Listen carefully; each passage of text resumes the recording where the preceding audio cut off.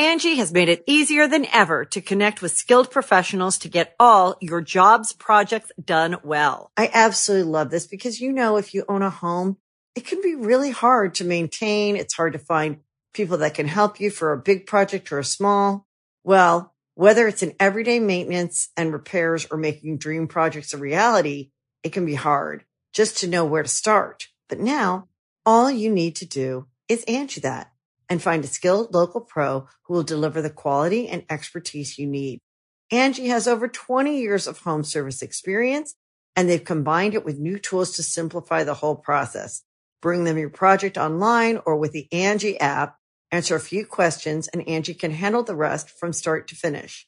Or help you compare quotes from multiple pros and connect instantly, which means you can take care of just about any home project in just a few taps. Because when it comes to getting the most out of your home, you can do this when you Angie that.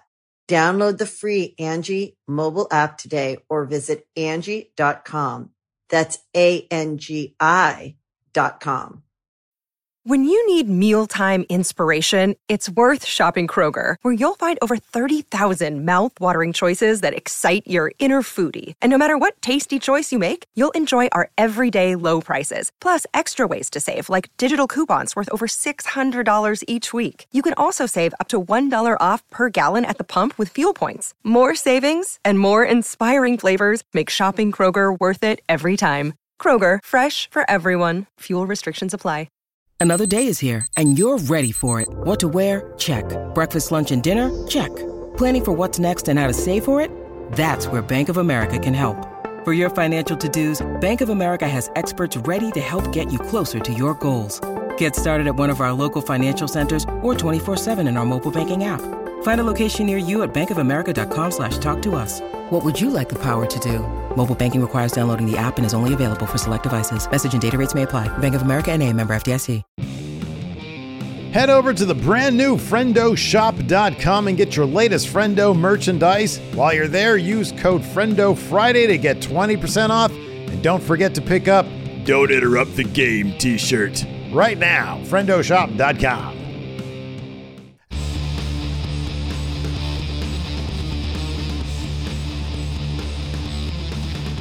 Hey, friendo, Steve here. And Lars. And welcome back to Going In Rock Count Out. It's been a little while. I think we did one of these maybe a month or two ago. Might have been longer than that. Well, anyways, this is the show. It's like a top 10 list show, but in podcast form. So you can enjoy it on the subway, on the bus, in your car, or while you're, trying to get to sleep or whatever. This is where we're going to have an in-depth, beefy discussion as a top 10 list, as opposed to a highly produced thing. Yeah, we don't produce stuff anymore. We don't produce stuff anymore. I don't have the attention span for it. So this episode of Count Out is going to focus on, given that all these returns are just coming back to WWE left and right with rumors of more returns on the horizon, these are people who are not going to come back to WWE. Or at least with a pretty high degree. I feel like the top 7 or so of this list are concrete. You mean 7 through 1? Yeah. 7 through 1. Yeah. But a couple of them are I could maybe see them. Maybe someone might return for a Hall of Fame induction or. Yeah, that's not what we're talking about. Yeah, we're not talking about Hall of Fame. Yeah. Because there's definitely a name on here. At least one name is going to be back for a Hall of Fame induction. We know that. Mm-hmm. I think if you kept them on here, I don't know. Anyways, so interestingly, before we get kicked off with this list of people who are probably never going to come back to WWE, we did something fairly similar to this in more produced form back. This says 6 years ago. So in the year, I don't know what that was, 2016, I guess. Yeah, 2016. Yeah. And a couple of the names on here, these are wrestlers who should not come back to WWE. As opposed to will not. Right. Exactly. We were just suggesting it at the time. Now we're being firm. This is concrete. This is concrete. So back then we said Goldberg should not come back to WWE. Boy, we're wrong on that one because he came back and man, he made a name for himself again. Let's see here. MVP. He's done fantastic work. Yeah, MVP's been great since he's come back, yeah. The Hardy Boys. We'll revisit them. Yeah. Mr. Kennedy. He never came back. Never came back. I don't think he would either. I'm making fun of Triple H's gum chewing. I think was nailed that coffin in. We had some honorable mentions as well. Tyrus. That dude ain't coming back. He could be on this list right here. Could be. Christy Hemme, for some reason. I don't know why we mentioned her. I'm just sort of scrolling through this. Our number one was Scott Steiner, but he's not these are guys who are going to be potentially active in ring competition. Yeah, right. Exactly. Yeah. So let's go ahead and dive into it. Let's just start off with number 10, the man of the hour. Yes. The man of the hour, Phil Brooks, CM Punk. What's your reasoning for putting him on this list, man? So, it's the backstory, essentially. The acrimonious split in 2014. He walked out on the Raw right after the Royal Rumble. He got fired on his wedding day officially, shot hard on the company, and Chris Amon, the WWE's ringside physician, on episode Art of Wrestling, as well as in 2014. There was the lawsuit, all that stuff. There's that, which that alone, could foster some resentment from Phil towards WWE. Mm-hmm. And then Triple H has never really been a Phil Brooks guy. There is the story that Triple H really wanted to push Sheamus as the guy when Punk was at his most popular rather than Punk. And, seemingly Punk resented the fact that he was going to have to face Triple H at WrestleMania 30. That's just tip of the iceberg. Seemingly, there's a lot of issues. Listen to those episodes of Art of Wrestling. A lot of issues. Granted, it was 8 years ago, but it would take a lot of mending of fences. I feel like, from a business perspective, I understand Triple H wanting to make that phone call, but given the issues that Punk just had in AEW, he's in his mid-40s, coming off 2 pretty significant injuries within the last year. Currently recuperating from one. It's going to take a serious monetary investment to bring CM Punk in. That's just from the WWE side. From Phil's point of view, depending on the nature of the buyout of his AEW deal, he might not need the money. This experience might just have soured him on professional wrestling entirely. And he seemed really happy. You look at the clips of him doing the MMA commentary, he just seems like he's perfectly happy doing that. So it feels like there's a situation where a lot of things have to fall into place for this to even be a possibility. I'm not discounting it as a possibility. A lot of things have to fall in place. I don't know if it's going to happen. The biggest roadblock, I would think, would be twofold. Number one, the injuries. That's a real thing. That dude couldn't jump in a crowd without breaking his foot. So that's a big one. I think the other thing would be him not wanting to deal with WWE. I don't think it was just Vince McMahon he had a problem with. I think it was obvious he had a problem with Triple H as well. Yeah. And perhaps because Triple H has been known to mend fences. So maybe, but also there's the hypocrisy of it. Right after Triple H took over, what did CM Punk say at that Comic-Con? Oh, the culture there hasn't changed. Nothing's going to change about that place. He'd have to eat quite a bit of crow to go back to WWE. Yes. And I wouldn't put it past him because look, we could all be hypocrites, man. Every man has his price. I think there might be some motivation there from him though, that might help ease the pain of being labeled a hypocrite. And that's simply to stick it to AEW. Yeah.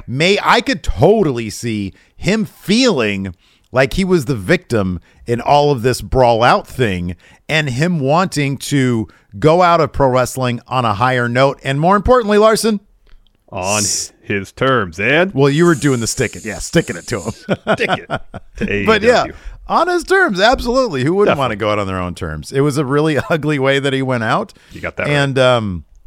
And maybe he'd want to do that. Now, maybe if he still wanted to wrestle and he felt like he could, I mean, there's like one other option for him, and I think given the injuries thing, I don't think it's possible. That's New Japan. Yeah, he'd have to go if that were the choice. It'd be on a significantly reduced schedule because he was wrestling almost every week. Yeah, no, that would be done with. And again, if he wants to eat a little bit of crow and sing the praises of WWE, I mean, I don't know how he would do that. I really don't. Especially when confronted with the fact that they still run Saudi Arabia shows. And there's any number of practices that he would probably still find difficult to come to terms with. But yeah. So I would say there's like I don't know, 20% chance he would go back, and I was even gonna that say 15, at best, yeah. We're in the same ballpark there. But again, these days in wrestling, nothing really shocks me anymore. So if he did go back, I wouldn't really be necessarily shocked, just a bit surprised. Indeed. Let's carry on with number 9. 9. Jon Moxley. So I see what we did there with the carry on. Oh, carry on. Yeah, carry Good. on. But Good. So anyways, Mox, of course, spoke extensively about his creative frustrations working under Vince McMahon after he left WWE and he debuted for AEW at the conclusion of Double or Nothing 2019. There was some speculation that he might rejoin his Shield brothers, Seth Rollins and Roman Reigns, in the near future.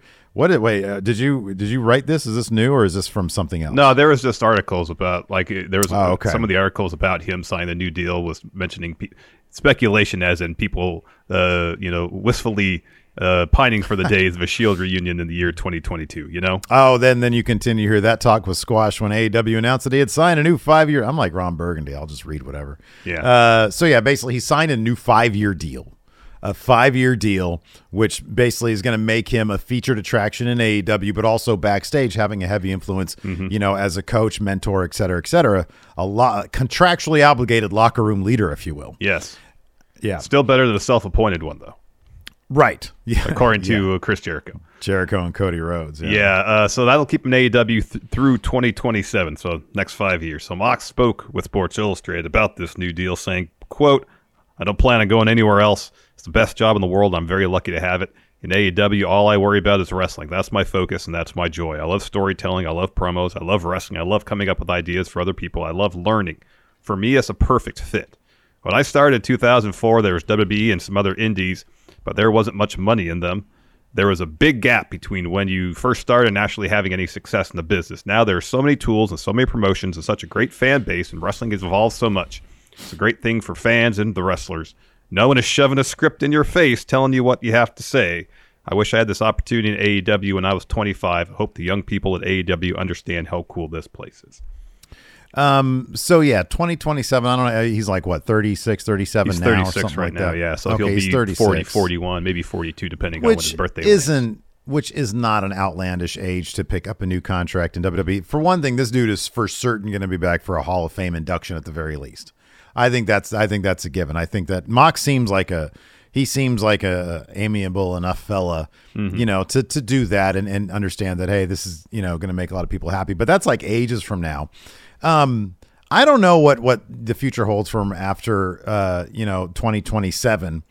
But with Mox, and he seems to have had a decent relationship with Triple H. He wasn't above making fun of him a bit in his book. He seemed to take issue a little bit when Triple H pulled the Shield aside before they debuted and said, "Oh, you guys, there's this term. Have you heard it before? Paradigm shift." And Mox felt like it was a bit condescending. Yeah. for him to say that. But otherwise, he seems to speak not necessarily highly, but not the way he does about Vince McMahon, where he was just confounded. Yeah. Like, what is this guy telling me to do right now? Wear a silly hat. He doesn't understand me, but Vince insisted that he knew Mox better than Mox knew himself. Exactly. And so it is a different situation there. That being said, 2027 is a long ways off. And I always get the feeling with Mox that he loves wrestling, but also I don't know if he'd want, maybe he'd do a part-time gig with WWE. He doesn't, I don't know. He seems like a guy who'd much rather, when all of a sudden, when 2027 comes around, just go away and raise his kid and show up from time to time. Exactly. At wherever he wants to go and not be locked down by a WWE contract. Exactly. So he seems to enjoy the freedom to do what he wants to do. That seems to be his main motivating factor. And even though Vince isn't in charge anymore in WWE, and kind of regardless of his relationship with Triple H, there still is. It might not be as rigid as it once was. There's still very much in structure within WWE. I'm sure if he were to go back, he'd have more say in his creative. He would have a lot more say, I'm sure, and you wouldn't have scripts shoved in his face. I doubt that would happen. That being said, he wouldn't have the freedom to go wrestle anywhere he wanted to. You know, and I Yeah. think to a certain degree, some of that freedom now isn't what it was in his previous AEW deals. Kind of my understanding, but nonetheless, he can still wrestle for New Japan. Odds are he won't be able to do that in WWE. Yeah. Yeah. Although with Carl Anderson apparently wrestling in December, who knows over there. And in Tokyo Dome Yeah. as well. Yeah, I don't know. Again, 2027 is a long ways off. I don't even know if we're going to be doing this in 2027. I hope so. I love doing it. but, Steve's I mean, already looking at retirement, 2026. Dude, that video was from 6 years ago. That's not. I was reading this thing on. I think because I watch a lot of videos about YouTube, like how to YouTube better. Yeah. And one of them was talking about like the average life of a creator is like, not life, but their creative life on YouTube is like between 5 and 10 years. Oh wow! And I'm like, we blasted past that Yeah. one. Yeah. But it's a long ways from now, and who knows what the future holds. But at that point, I'd be shocked if he did go back to WWE. It would definitely be on like a Brock schedule, and it might be on a per appearance thing. Hey, I'll show up for this, but then, and on top of that, the flip side of that is, we already see WWE under Triple H loosening up their restrictions. You just mentioned Carl Anderson, who might be on the same show as Kenny Omega, and at the same time, you got AJ Styles in that little promo video they cut in the in their trailer or whatever. Who knows? AJ Styles might accompany Carl Anderson in New Japan. It wouldn't shock me. It might surprise me a little bit, but at this point, it wouldn't shock me at all. And so who knows where that's going to lead with WWE by 2027. That is a long ways from now, and I think a lot of things can change. That's definitely true. Angie has made it easier than ever to connect with skilled professionals to get all your jobs projects done well. I absolutely love this because, if you own a home, it can be really hard to maintain. It's hard to find people that can help you for a big project or a small. Well, whether it's in everyday maintenance and repairs or making dream projects a reality, it can be hard just to know where to start. But now, all you need to do is Angie that and find a skilled local pro who will deliver the quality and expertise you need. Angie has over 20 years of home service experience, and they've combined it with new tools to simplify the whole process. Bring them your project online or with the Angie app. Answer a few questions, and Angie can handle the rest from start to finish. Or help you compare quotes from multiple pros and connect instantly. Which means you can take care of just about any home project in just a few taps. Because when it comes to getting the most out of your home, you can do this when you Angie that. Download the free Angie mobile app today or visit Angie.com. That's ANGI.com.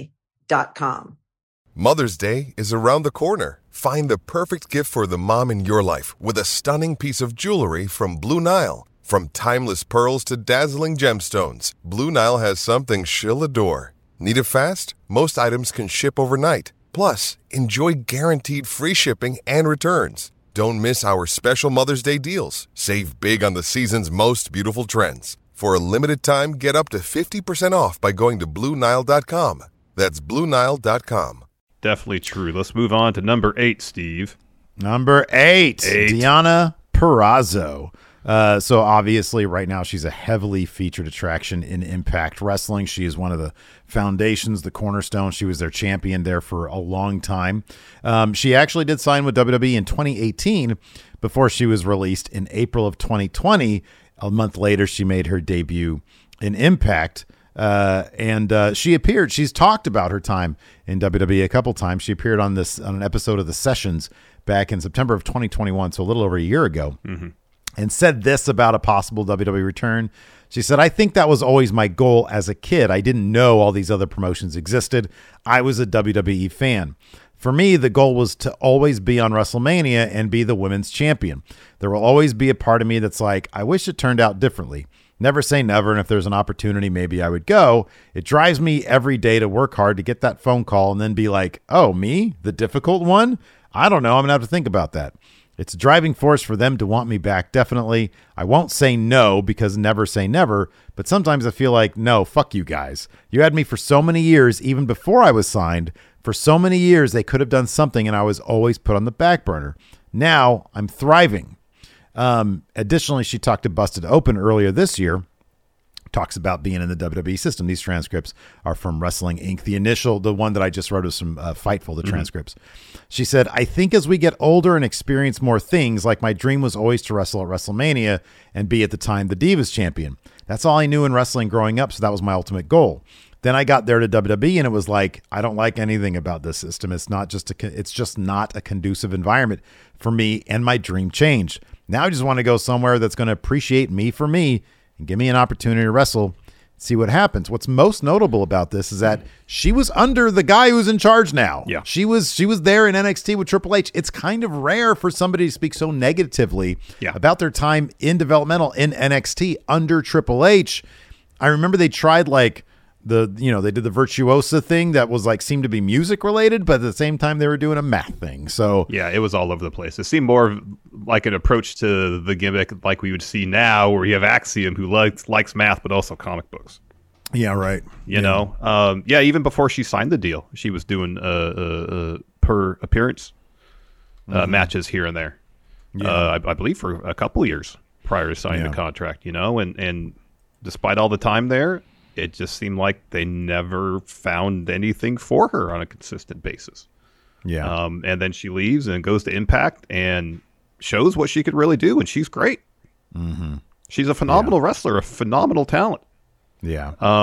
And the fact that she was in WWE for so long and they couldn't figure anything out is really strange. Mm-hmm. Yeah. Interestingly, just more recent than that, apparently when Axiom debuted, Denise Salcedo had tweeted out, the Axiom entrance was pretty cool. He's a mathematical superhero. And then Chelsea Green, who's obviously really close friends with Deonna Purrazzo, said, I'm dead. This is everything Deonna Purrazzo pitched. And then Deonna Purrazzo tweeted, it only took them 4 years to understand. So yeah, she's still seemingly a bit on the, not afraid to be a bit snarky with the WWE about, man, I did this, I pitched this, and now you're using it for Axiom. I'm assuming it would have worked better for Deonna Purrazzo than it is for Axiom, because the whole superhero math wizard is stupid. I'm not a huge fan of it. Yeah, it's not really working for me. Get rid of the mask for Axiom. Let him be a kid again. Let him be a kid again. Yeah, exactly. Yes, exactly. So yeah, I would be kind of surprised. I'd be surprised, but again, it's the kind of thing where, Triple H right now, this is an interesting caveat getting into these next batch of names who I really honestly think will not find their way. Never. There's one name in the rest of them that I look at that I'm like, maybe, but we'll get to that in a second. Yeah. She's sort of one that maybe if Triple H was like, hey, I'm sorry, we messed up on you. I love what you do in Impact. You've really elevated your status. We'd love to have you in. Here's what we would do with you. Maybe because she's talked about it being a dream as a kid. Everybody likes that challenge. Everybody, if you have that thing, it's like, man, I would love to get this right. And maybe if she was wanted enough, as she said, then she'd be back. But, evidently, according to her own words, it would take quite a bit of convincing to go there. Yeah, understandably, too, based on her previous experience. I would get that, yeah. Yeah. Real quick, before we continue, though, I want to mention we got a brand new shop, man. It's friendoshop.com. And here's the thing. We had other shops before. We switched over to this one because it has like a massive catalog of stuff. Items. And they've got on-sleeve printing. I just got this in today. This is the hoodie that I got today, right? It's a Friendo Club hoodie. It's available right now. And the brightness on the digital print is really bright and nice and crisp. I see that, yeah. And it's honestly the comfiest hoodie I've had. And here's the thing. I know I sound like a salesman right now, but you know this. I had actually ordered a different one. We're going to offer a different one. And when I got it in, it was a bit faded. And I was like, no, we're not doing that. Yeah. And so I switched it out with another item. And then I just got the sample of that today. Oh, my God, it's great. Because the other one had polyester. I'm learning from this Friendo Shop stuff, man. Yeah. This one is cotton. Fabric matters when you're doing the print. Fabric matters. Exactly. Matters. So friendoshop.com. Right now we got Black Friday deals. Use the code Friendo Friday. We got a ton of new merch over there. And I'm going to be adding a lot more over the coming weeks and months. So check that out. Yeah, be on the lookout. Let's dive back into this man. Number 7. 7. Austin Aries. You guys remember him? He had signed with WWE in 2016, and he was gone by July 2017. However, during his time there, it wasn't like he wasn't used. He was used. I would say it was a semi-successful run in NXT. He had a title shot. Mm-hmm. He had some actual feuds there. He did? He did have, I think he had like an orbital injury. Yeah. In a match against Nakamura, he suffered a broken orbital bone. And then rather than just sit on the shelf, he did commentary for 205, and he was actually pretty good at it. I thought he was really good at that, yeah. He ended up doing his probably highest profile match. He was one of the they brought him into the 205 division because that had already started by the time he was back from injury. Mm-hmm. And I thought that was a really cool move because we were both big Austin Aries fans at the time. And he had a match there at WrestleMania 33 in the pre-show, but it was a stellar match, him and Pac now. That was a good feud. It was a really good feud, yeah. As I stated before, it kind of feels like Triple H is going after people who are, or he seems to have an eye. Like, for example, if he does end up bringing Cardona and Chelsea Green, if that rumor is true, that he likes what Cardona's doing on the indie circuit, and they let him use Cardona as the name, which Matt Cardona has said he'd want to do. Yeah. Even if they're like, hey, dude, you have to be Zack Ryder, but you can do everything you've been doing on the indie circuit. And he can find sort of like an ironic way to use it, maybe. It seems like Triple H has his eye on what people are doing on the independent circuit. Oh, definitely, yeah. Austin Aries isn't really a guy who you hear much about these days on the independent circuit. You don't hear a lot about him for his wrestling, that's for sure. That's a great way to put it. So like he does stuff for Control Your Narrative on the indies. He's got like a book about his vegan diet, and he's super anti-vax. Like if you look at his Twitter feed, it is so anti-vax, which if that's his belief, whatever, that's his belief. But I don't know if WWE would look at this and be like, this guy, this is the guy here. And I don't think he would want to go to WWE, to be honest with you. He talked about this a lot. Here's another thing to consider, and I don't know how much bearing it would have, but you have to go back to his finish in Impact Wrestling, his match against Johnny Impact, where he lost. As soon as that 3 count happened, he just got right back up and walked backstage. So he even has admitted that he's been considered difficult by some, and maybe that's a little bit of that. So he has spoken about his release. He was on a podcast on something called The Room, or In the Room. Sorry, In the Room. We have some transcripts here. Is this like the Control Your Narrative room? I think it's in a different room. Oh, all right. This is not in the rant room. No. He says, I can give you 6 different answers depending on what talking point I want to use. But at the end of the day, it wasn't my decision there. It was nothing I asked for. It was nothing that I was given a heads up that was coming. The question is probably better to ask Vince or the people that were in charge. He says, I'll be honest. I came in as a short, old white dude. I'm 5'8", 5'9" in my boots. I was 38 years old. I came in basically on secret, double probation. That's what I was told. I came in being told that, not that I wasn't welcome, but that I had to be on my quote-unquote best behavior. Despite all of that and them really not having a plan for me, I get my eye hole broken, and I offer to do commentary, and I spin that into the main roster run on a WrestleMania match. I did all that in 18 months. I don't know what else I was supposed to do, what people were expecting. He says, I don't think walking in there, I felt like this was going to be a fit for the next 10 years of my career. I think we both went in there with some reservations, and I think we both proved each other right as far as what they thought of me and what I thought of the system. Ultimately, it was their decision to move on, and I can only go by what I'm told. I'm sure I can be a pain in the ass because I have my own opinions. Those aren't always welcome in a high-pressure situation where they're just trying to dump out content. I've used the analogy, when you're hired there, they want you to be a line cook. I'm a gourmet chef. When I'm trying to add some of my own ideas on how the recipe can be improved, they say they're McDonald's. We sell 1 billion. So yeah, it just seems like, at the time before Austin Aries said a lot more stuff. Yeah. That it's so difficult. Sometimes it's just so difficult to look beyond certain things that it's like, I can't anymore, dude. But the dude, you say what you will, he had charisma. Oh, yeah. He had that camera presence that like a lot of people don't have.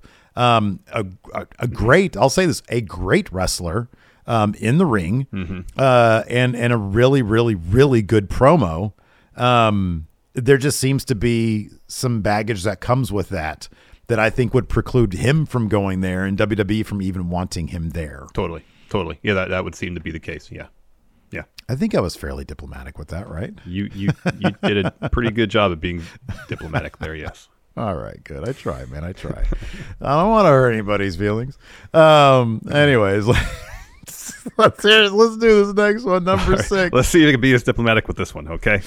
Oh, okay. No, I can. I can be. Right. Do you know why Enzo Amore, real one, Enzo, you know why he's not coming back to WWE? Why is that, Steve?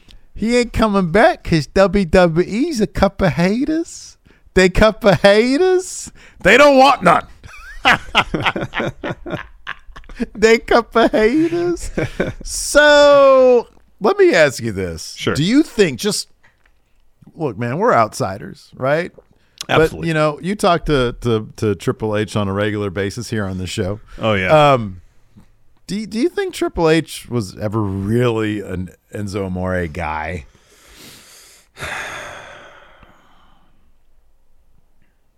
I feel like Triple H can be, because the rap on Enzo was that he could be a bit difficult. I think overall that was kind of the deal. He got kicked out of the locker room at least once, if not twice, or off the bus or something like that. Yeah. So, he wasn't universally well liked by the rest of the locker room. Right. A reputation, or at least the perception, that he's a bit difficult. And I think Triple H would deal with such things if that person could make the company a lot of money. And when Enzo and Cass were the tag team, apparently they were making the company quite a bit of money because they were selling merch and a ton of it. And dude, they were a ratings thing. I mean, that's one thing about Enzo. Say what you will about him, when he got on the microphone, people tuned in for that. True. He was a 10 promo. He really was. Yeah, he was. But even that's still a balancing act. If the headache is still more of an issue that it's worth dealing with, despite the money that's being made for the company. At the end of the day, like any executive, I think if you got someone who's a good performer, regardless of the field, they might be a bit of a headache from time to time, but so long as the headache doesn't get in the way of the work, doesn't get in the way of producing results, then people can look, deal with it essentially. But if that's not the case, then I think then it's not, The final straw, the final straw seemed to be there were some allegations that were thrown his way that were eventually dropped because of insufficient evidence, according to the Phoenix police. I mean, and that's one thing, I don't know how much. So this investigation was happening. Allegedly, he did not tell WWE that was happening. That he was aware of the investigation and didn't tell them. He was aware of the investigation. He didn't tell them, and he was still on TV and stuff. And that's a big no-no. Yep.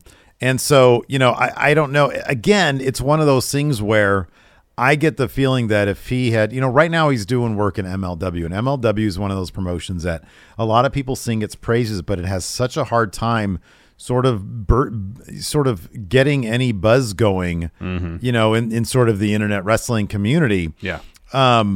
Because there is so many other things out there that it doesn't do any one thing that really stands out. To really separate itself from the competition. Yeah. Right. I mean, just for example, like Lucha Underground, for example, which MLW is sort of incorporating some of that stuff. Lucha Underground was a very unique presentation. It really was. And to this day, people still sing its praises.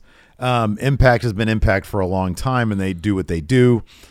New Japan is very unique in the way it presents it now over the past 5 years to the American audiences. But MLW really doesn't do any one thing better than anybody else that everybody's like, oh, wow, watch this. This is good. Even though it's fine programming. I've watched plenty of MLW. Well, Enzo is in MLW, and it's not like his presence there has elevated the company to that degree, or his promos there. I watched one of his promos from not too long ago, and it seemed honestly like the content just seemed like, and I'm trying to be diplomatic here. The content seemed like the kind of thing that I don't know if WWE would want to touch that. And so I just don't know. I mean, if he had been on sort of, I guess I'm called, this is not meant to be condescending, but best behavior since he was released. Yeah. And he had turned his perception around, like his buddy Cass. Yes. Who I'm kind of surprised. I don't know what the situation was when he ended up going to AEW, if WWE was an option. It damn well should have been. I know. Because Cass is in phenomenal shape. It seems like he's really tried and succeeded in getting his life back together after some substance abuse issues. And AEW snatched him up. And I don't think he's had a match there yet. No, I don't think he has. Not on TV. Maybe he has on Darker Elevation or something like that. And I don't know. To counter, or to speak of Enzo not doing the thing seemingly Cass has done, he had that stunt where he showed up, was it SummerSlam or something like that? Got kicked out of the crowd. Right. Yeah. There was the Ring of Honor show where he and Cass did the invasion thing. That was like, people knew, Ring of Honor knew about that though. Yeah, but the Guerrillas of Destiny didn't, apparently. Right. I think the New Japan contingent didn't know about that. Yeah. But that was kind of like critically panned. It was. If he gets knocked for that, that'd be kind of unfair though. Well, okay. And there's a couple other instances where he hasn't necessarily ingratiated himself into the goodwill of wrestling fandom, so to say. If the point is he hasn't been associated with high quality creative stuff that would hey, Triple H would be looking, oh wow, look what he's doing out there, then your point is absolutely correct. Yeah. You're right. Yeah. But yeah, he hasn't been doing any of that stuff. I mean, he's in really good shape. Like he got, for a second, he got massively jacked. Yeah, he was huge. And I don't really know that that's still the case, but yeah, I don't know. He was really good on the mic, but I don't know that anybody. There's a ton of people that fans in general, you hear, oh man, I'd love to see them back, and I've never heard anybody really talk about that. Not really, no. It's kind of interesting. It is. Let's talk about our next person here on the list, number 5, Steve. 5, Kenta, also known Kenta's as great. Hideo Itami during his time in NXT. And did he make it? They put him on main roster, didn't they? Yeah, they put him on main roster, I think. He was on 205 briefly. Was it 205? Yeah. I don't know if when he was doing the I Want Respect thing? That wasn't just straight up main roster? I thought it was just 205. Oh, okay. Maybe you're right. 2019 seems like so long ago. So he signed with WWE in 2014. It's a huge signing at the time. Yeah, big time. And was released in early 2019. And since then, Kenta has been pretty darn vocal about his frustrations while in WWE. This he had to say in an interview with New Japan shortly after his return. Quote, "It's hard to put into words, but it was a very tough 5 years. I got hurt. And beyond that, I was really grasping for something during that whole time. It's like I came into the company to bring my style of wrestling worldwide. But what that actually became was bending and adapting to what the company wanted. That's important in a sense, but the strength and aggression that I bring to the table got lost. That's a real shame. One person there might tell you, do it this way. Then the other would say, no, do it like this.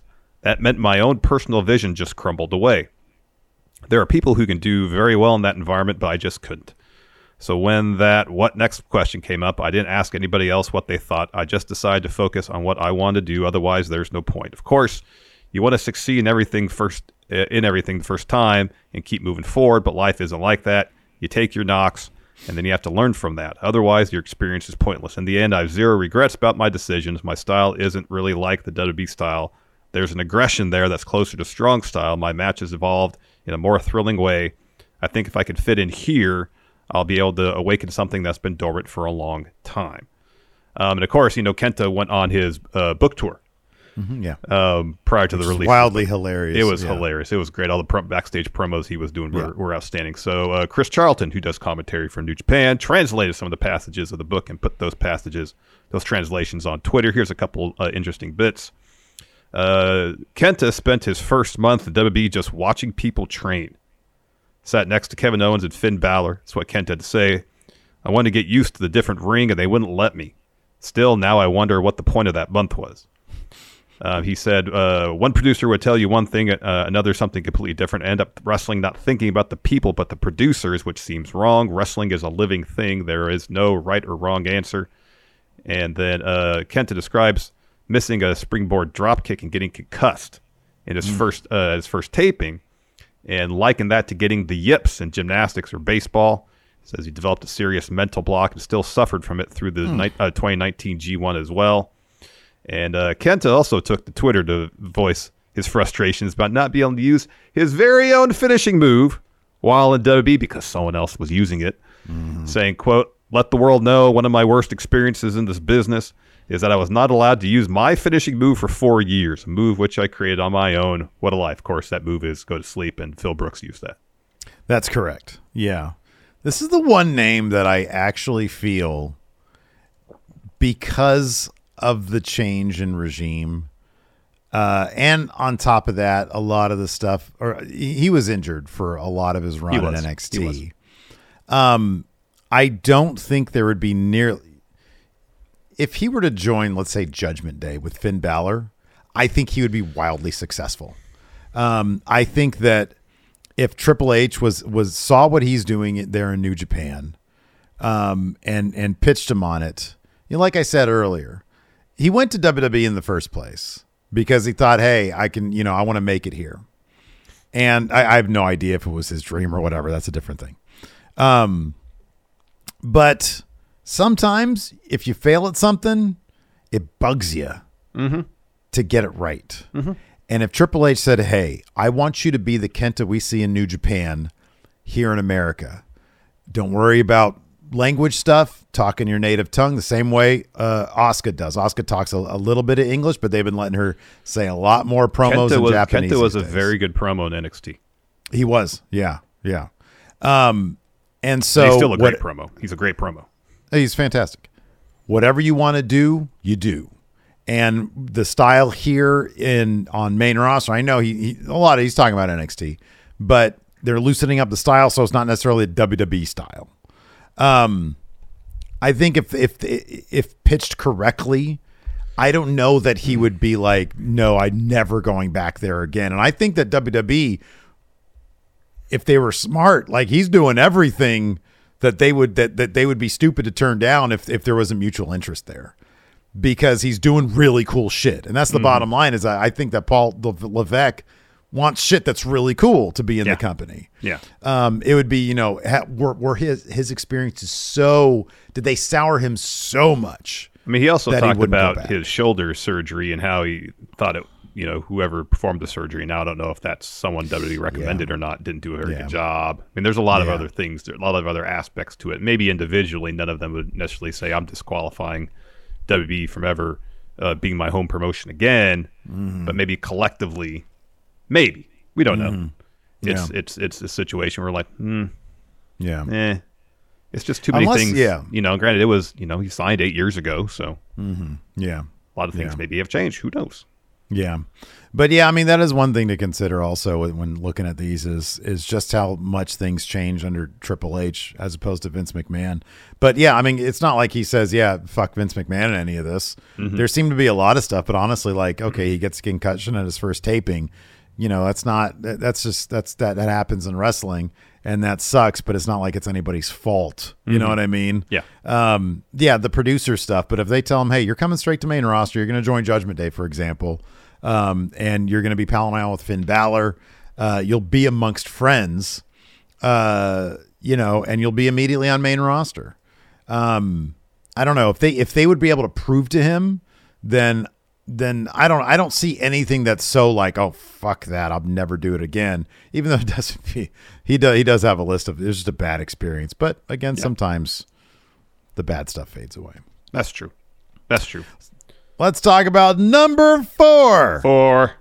Sin Cara, a.k.a. So there's 2 Sin Caras. Yes. This is the first Sin Cara. No, this is the second Sin Cara. This was the second one? Hunico was the second Sin Cara. Who was the first one? Sin Cara. Wait a second. The first one doesn't have a different name? Okay. So the guy who's getting into the fights. That was Hunico. That was this guy, right? Yeah. But he was the second one? He was the second one. Okay, well, this is the one I'm talking about. Yeah. So you talk about a little bit about Sin Cara. I believe it's the second one. Got in a lot of fights. A lot of fights. So Mystico was the first Sin Cara, Okay. I believe. Oh, okay, you're right. You're right. You're absolutely right. You're right. Yes, this is the second but longest tenured Sin Cara. Yeah, because Mystico came and then got hurt, and then they had Hunico wear the mask. I think that's how it went. But then this guy was also Mystico. It says one of his ring names was Mystico. Wow, that's really confusing then. Talk about the fights. All right, he's got a lot of fights. A lot of fights. Yeah. Yeah, this is confusing. Now I want to figure out what. Here, look into the. You want me to talk about the fights or look into Sin Cara? You talk about the fights. You put these notes in here. I'll look at the. Okay, so check this out. Back in 2014, I never knew about this one. I knew about the Simon Gotch one. That's the only one I knew about. But there's two others. One was alleged. Another one seemed to be a little less alleged. So back in 2014, Sin Cara apparently took issue with Drew McIntyre only shaking hands backstage with legends and top stars. Now, this comes from an article from TalkSport that Alex McCarthy wrote. And a week later, after apparently he voiced his criticism of Drew McIntyre not shaking hands with the mid-card and under, Sheamus called him out in the trainer's room vocally about his issues. And then during a scuffle, allegedly, Sin Cara laid out Sheamus. I think that was a story relayed by Conan. Yeah, that was a story relayed by Conan. So who knows the truthfulness, the truthiness of it. Yeah. The veracity of it. So okay. So there was the original Sin Cara, and then Hunico signed in 2009, debuted in 2011 as Sin Cara. This is from Wikipedia. Temporary replacing the original performer of the character. And then when the original Sin Cara returned, the two feuded. Yeah, they did Dark Sin Cara, right? Yeah, and then Hunico lost a mask versus match, and that's when he started wrestling under the name Hunico. Okay. But then after the original Sin Cara was released in 2013, Hunico was Sin Cara again. Okay. So who was the original Sin Cara? Who was the first guy? His name was Luis Uribe. That sounds familiar.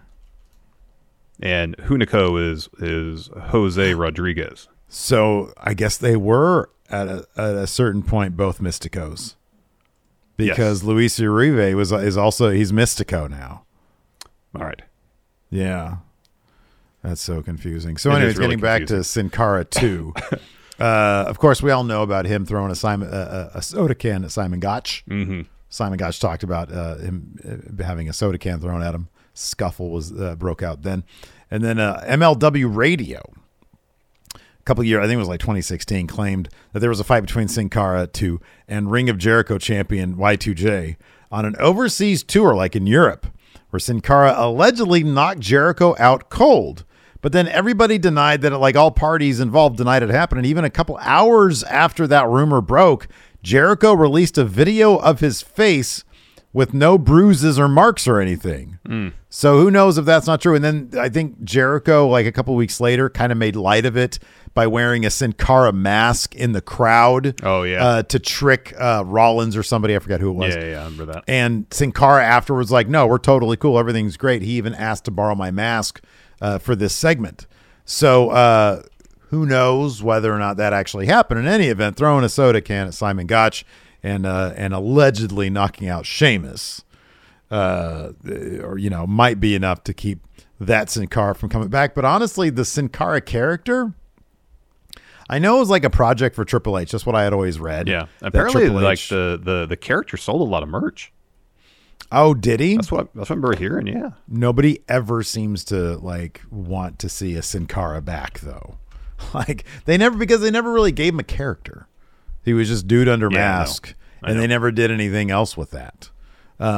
So yeah, I don't know, but yeah, the guy who's just going. Oh, and then the great thing is, after he got released from WWE and was under a no compete, he showed up a week later as Sin Cara in AAA. Yeah, pretty much. Which is kind of great. But I always got the feeling WWE's whatever. What are we going to do? Oh man. So yeah, Sin Cara 2. I don't know about 1. Let me see if Mystico had any problems with WWE. Sin Cara 1 is now wrestling as... It was Mystices, wasn't it? Maybe he has gone by Mystices. I thought he just goes by Mystico now. Caristico. Oh, Caristico. That's Okay. All right. So there you go. Yeah. So he had also Caristico, Luis Uribe, claimed after he got released that he owned the Sin Cara character. Oh. And yet the other guy who was released tried to use it in AAA, I guess. Yeah. I don't know. It's so confusing. Yes, it is. It is very confusing. In any event, I don't think they're going to bring Sin Cara, the character, back. I don't think so either. Anyways, let's move on to a much less confusing, a much more simple person. Right, number 3. 3. Ryback. I meant simple as in simple to break down his story. Oh, okay. Of course. Okay. Good, Not that he's a simpleton, Larson. So a little background on Ryback, some Ryback background, if you will. Signed with WWE in 2005 after competing 2004 Tough Enough. Part of Nexus when that faction debuted. 2010 broke his ankle. He was out like for a year plus. Re-debuted as Ryback in April of 2012. Won 38 bouts, and that led him to take on CM Punk at Hell in a Cell 2012 in just an abysmal match. Yeah. And it was the Shield that powerbombed Ryback through the announce table when that faction debuted. Ryback had some modest success in WWE. Eventually got his release in 2016. Ryback said that he was frustrated with his creative and was trying to get equal pay for talents. Of course, since his release, Ryback has released a line of nutritional supplements and has done some Twitch streaming. Mm-hmm, and then on one edition of his show, he stated that he would be open to WWE return under one condition. These transcripts are from Sportskeeda. He said, quote, "I'll be very open to going back to WWE if they were sold. I've always been very honest. If Vince is out of there and there's new leadership, I will be very interested in revisiting that because that will be beneficial for me as a brand and as a performer going back to where I'm known from, where I built an audience that already knows me. However, I don't know if that interest would be mutual." I didn't see anything about him necessarily having a bad relationship with Triple H, but he seemed to have, at best, an uneven relationship with his own Twitter followers because he posted a poll there about a year or so ago. Hey, if I were to come back, where should I go? WWE, NXT, AEW, I think Impact was on there. Retire. Yeah, the first time we did the poll, Retire won handily. He did it again, saying, please don't vote for Retire. I don't know why he just didn't put Retire on there. And this time, WWE, NXT won. Retire finished in second. Wow. Well, there you go. Well, they did what he asked them to. Here's the thing. I think he should form a tag team with Hangman Adam Page as the empty-headed dumb fucks. Oh, there you go. Because CM Punk could not stand Ryback. Yeah. He blamed in the CM Punk Colt Cabana podcast. Of course, Punk blamed Ryback for being a dangerous worker. Said that at one point he says in a tag match with Daniel Bryan, Ryback intentionally kicked him and broke his ribs. And there's actually, this is on Squared Circle. There's like video of it. I'm not gonna play it here on the podcast, obviously, but I'm watching it right now. So yeah. But yeah, they had CM Punk and Ryback had a storied rivalry. I think they did Hell in a Cell like 2 years in a row. Yeah, they did. Once when I think it was Hell in a Cell. Once when Punk was a good guy, and then the next year I think he was the bad guy. Or vice versa. I think it wasn't it Punk and Heyman? What was it? The first year, like Punk and Heyman were together. The second year, Ryback and Heyman were together, or vice versa, something like that. In any event, all three of those guys were involved with each other in these feuds. Yes. I'm pretty sure. But we did. So 2013, it was Punk versus Ryback and Heyman. Okay. And then a year earlier, Heyman was heel. with Punk. It was heel Punk, yeah. So Heyman was with him. Yeah. Okay. So, yeah, that was an epic rivalry for the ages, much like Hogan and Andre. So, yeah, I would be shocked. I would actually be shocked, shell shocked, if you will. if Ryback and if WWE wanted Ryback back. Mm-hmm. It's kind of surprising that Ryback didn't do anything else in wrestling, really. So I don't know why that ever was. He was just waiting for the right opportunity. I always felt that Braun Strowman, because he never went to I know he did Control Your Narrative, but that's kind of all he did. Mm-hmm. I mean, I know he showed up at that Ring of Honor pay-per-view as part of Control Your Narrative, but I always felt that Braun was just waiting for WWE to call him back. Pretty much. And I wonder if Ryback was the same way. They'll call me back. Maybe. And they just never made that call. The call never came. Yeah, that could be. And maybe I have no idea, but somebody who's gone from WWE, I thought I remember him having kind of a heftier price tag. Yes. Yeah, that's the thing is when he left. I remember that as well, that his price tag for appearances was pretty high. Yeah. And yeah, I guess people just didn't think they'd be able to get their money back on the investment. I don't know. Mm-hmm. I don't want Ryback to come down on us and give me a shell shock. No. But yeah, in any event, I don't really see that happening. No, I don't see it happening either. No. I would be I would legit. A lot of things shock me in wrestling. A lot of things don't really shock me because of how crazy things are now. That would legitimately shock me. Same. Shell shock you. Yeah. It would shell shock me. Oh, man. All right. How are we going to talk about this one? Number 2. Velveteen Dream. So, let's start in August, I guess. So following news that he was arrested, Velveteen Dream, Patrick Clark, was arrested multiple times in August of this year, 2022. Fightful Select reached out to sources in WB who talked extensively about how Patrick Clark was a headache while with the company. Clark was released by WB in May of 2021, but prior to that, his tenure with NXT was seemingly fraught with several incidents.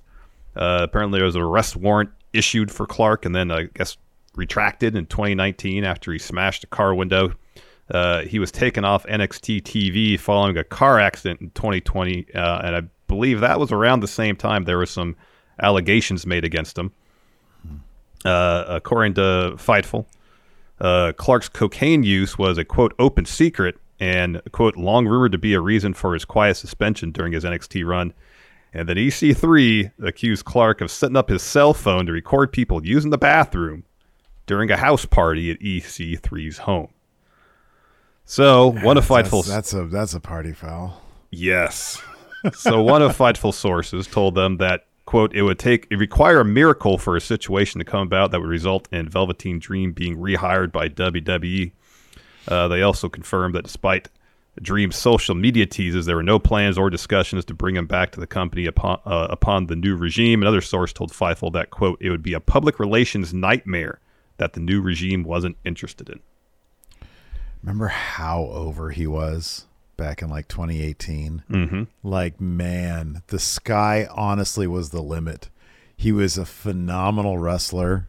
He was one of the most interesting, unique characters that we had seen. He was one of the most exciting things about NXT. His match against Aleister Black was awesome.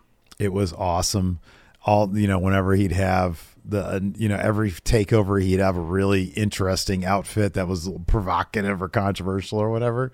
It was a real bummer to find out, that there was quite a bit of stuff going on there that, that would lead to him being released by WWE and never being touched again.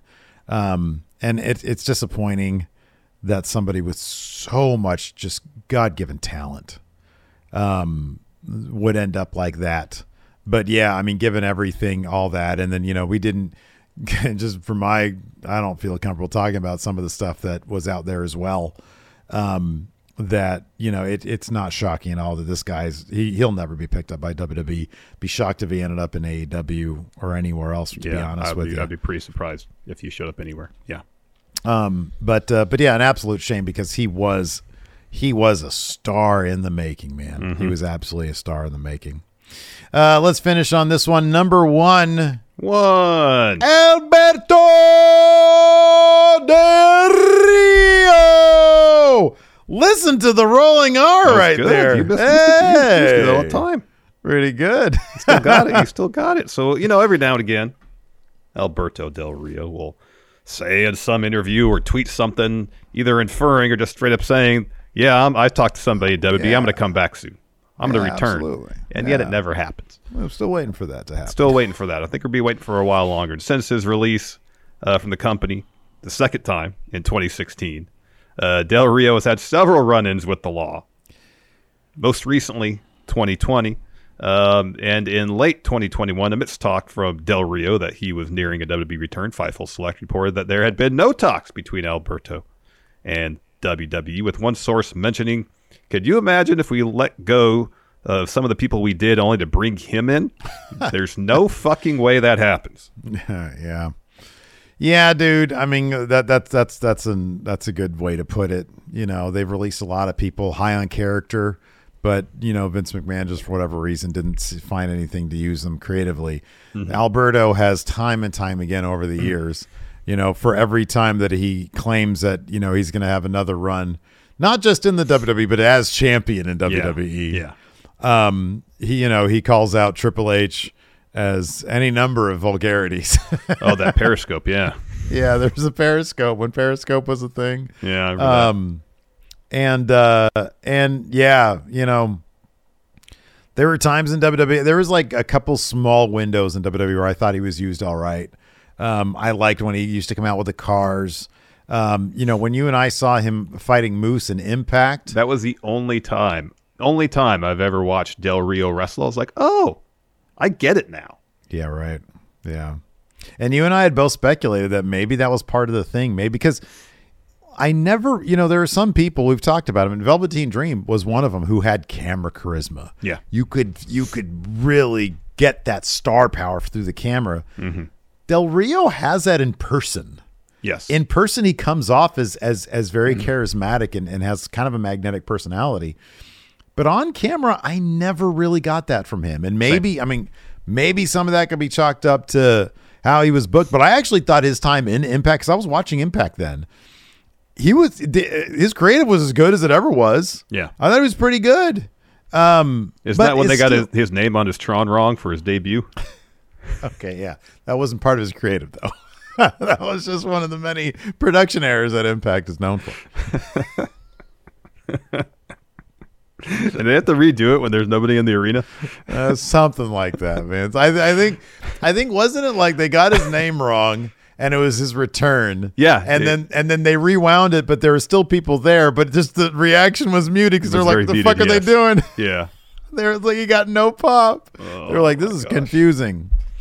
But yeah, given you know, and on top of that, you know, obviously his legal issues, and some of the stuff behind that.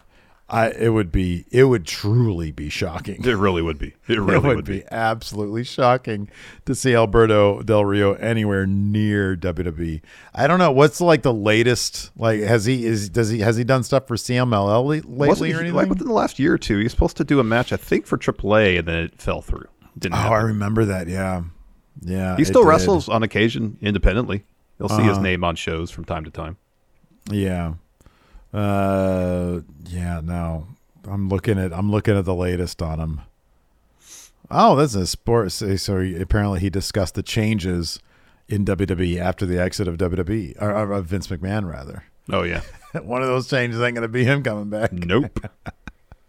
Oh man, okay. I'm not being diplomatic right now. I got to be diplomatic. So I don't see that happening, man. It's not going to happen. Not going to happen. No. Alberto El Patron back in WWE. Anyways, that's going to do it for us today. Is there anybody we missed? Anybody you guys understand? Oh man, yeah.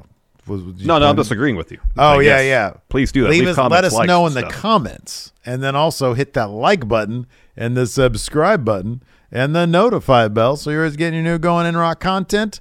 Today's Friday, so hopefully you guys had a good Thanksgiving. Yes. Hopefully you have a good weekend. Tomorrow, if you're watching this on the Friday that it actually comes out and not months from now, tomorrow, War Games. Yeah. Survivor Series.